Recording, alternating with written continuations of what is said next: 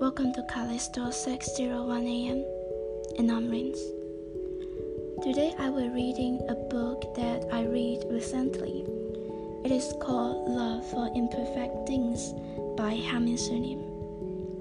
It is about how to accept yourself in a world striving for perfection.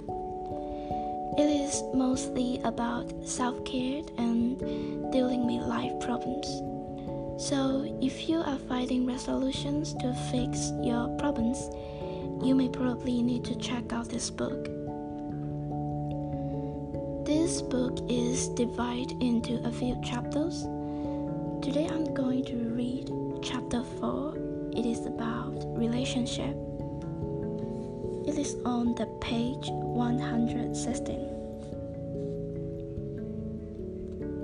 Do not think of yourself as a crescent moon, waiting for someone else to fill in the missing part of you.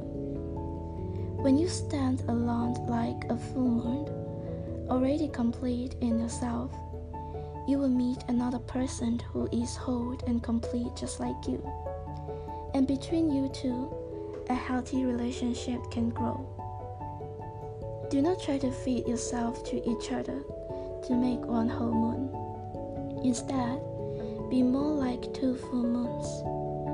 You will respect each other's individuality and interests while creating a relationship in which each of you shines brightly on the other. I think it is important to think that you are whole and perfect enough. You don't need another person to fill in the hole in your heart, because you are perfect enough, and you should find someone that is whole and good just like you. You deserve it.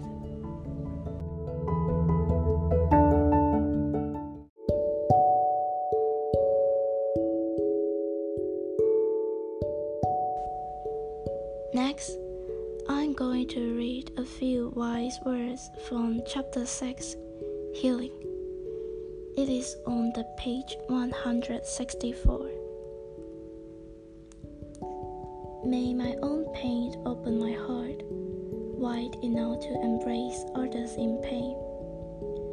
May my suffering become an opportunity to connect with others who are suffering, just as I wish for a swift end to my suffering. I also pray for others to recover quickly from their pain. When you are ready enough, you can always find an opportunity to help others with your experience from your pain.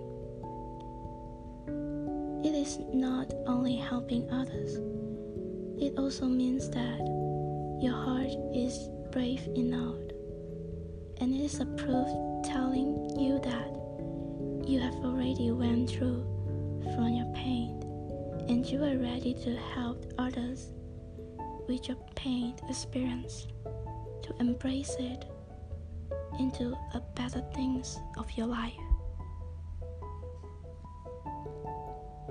Thank you for listening to today's episode. I hope you all got something from today's episode, and I will see you next time. Have a good day.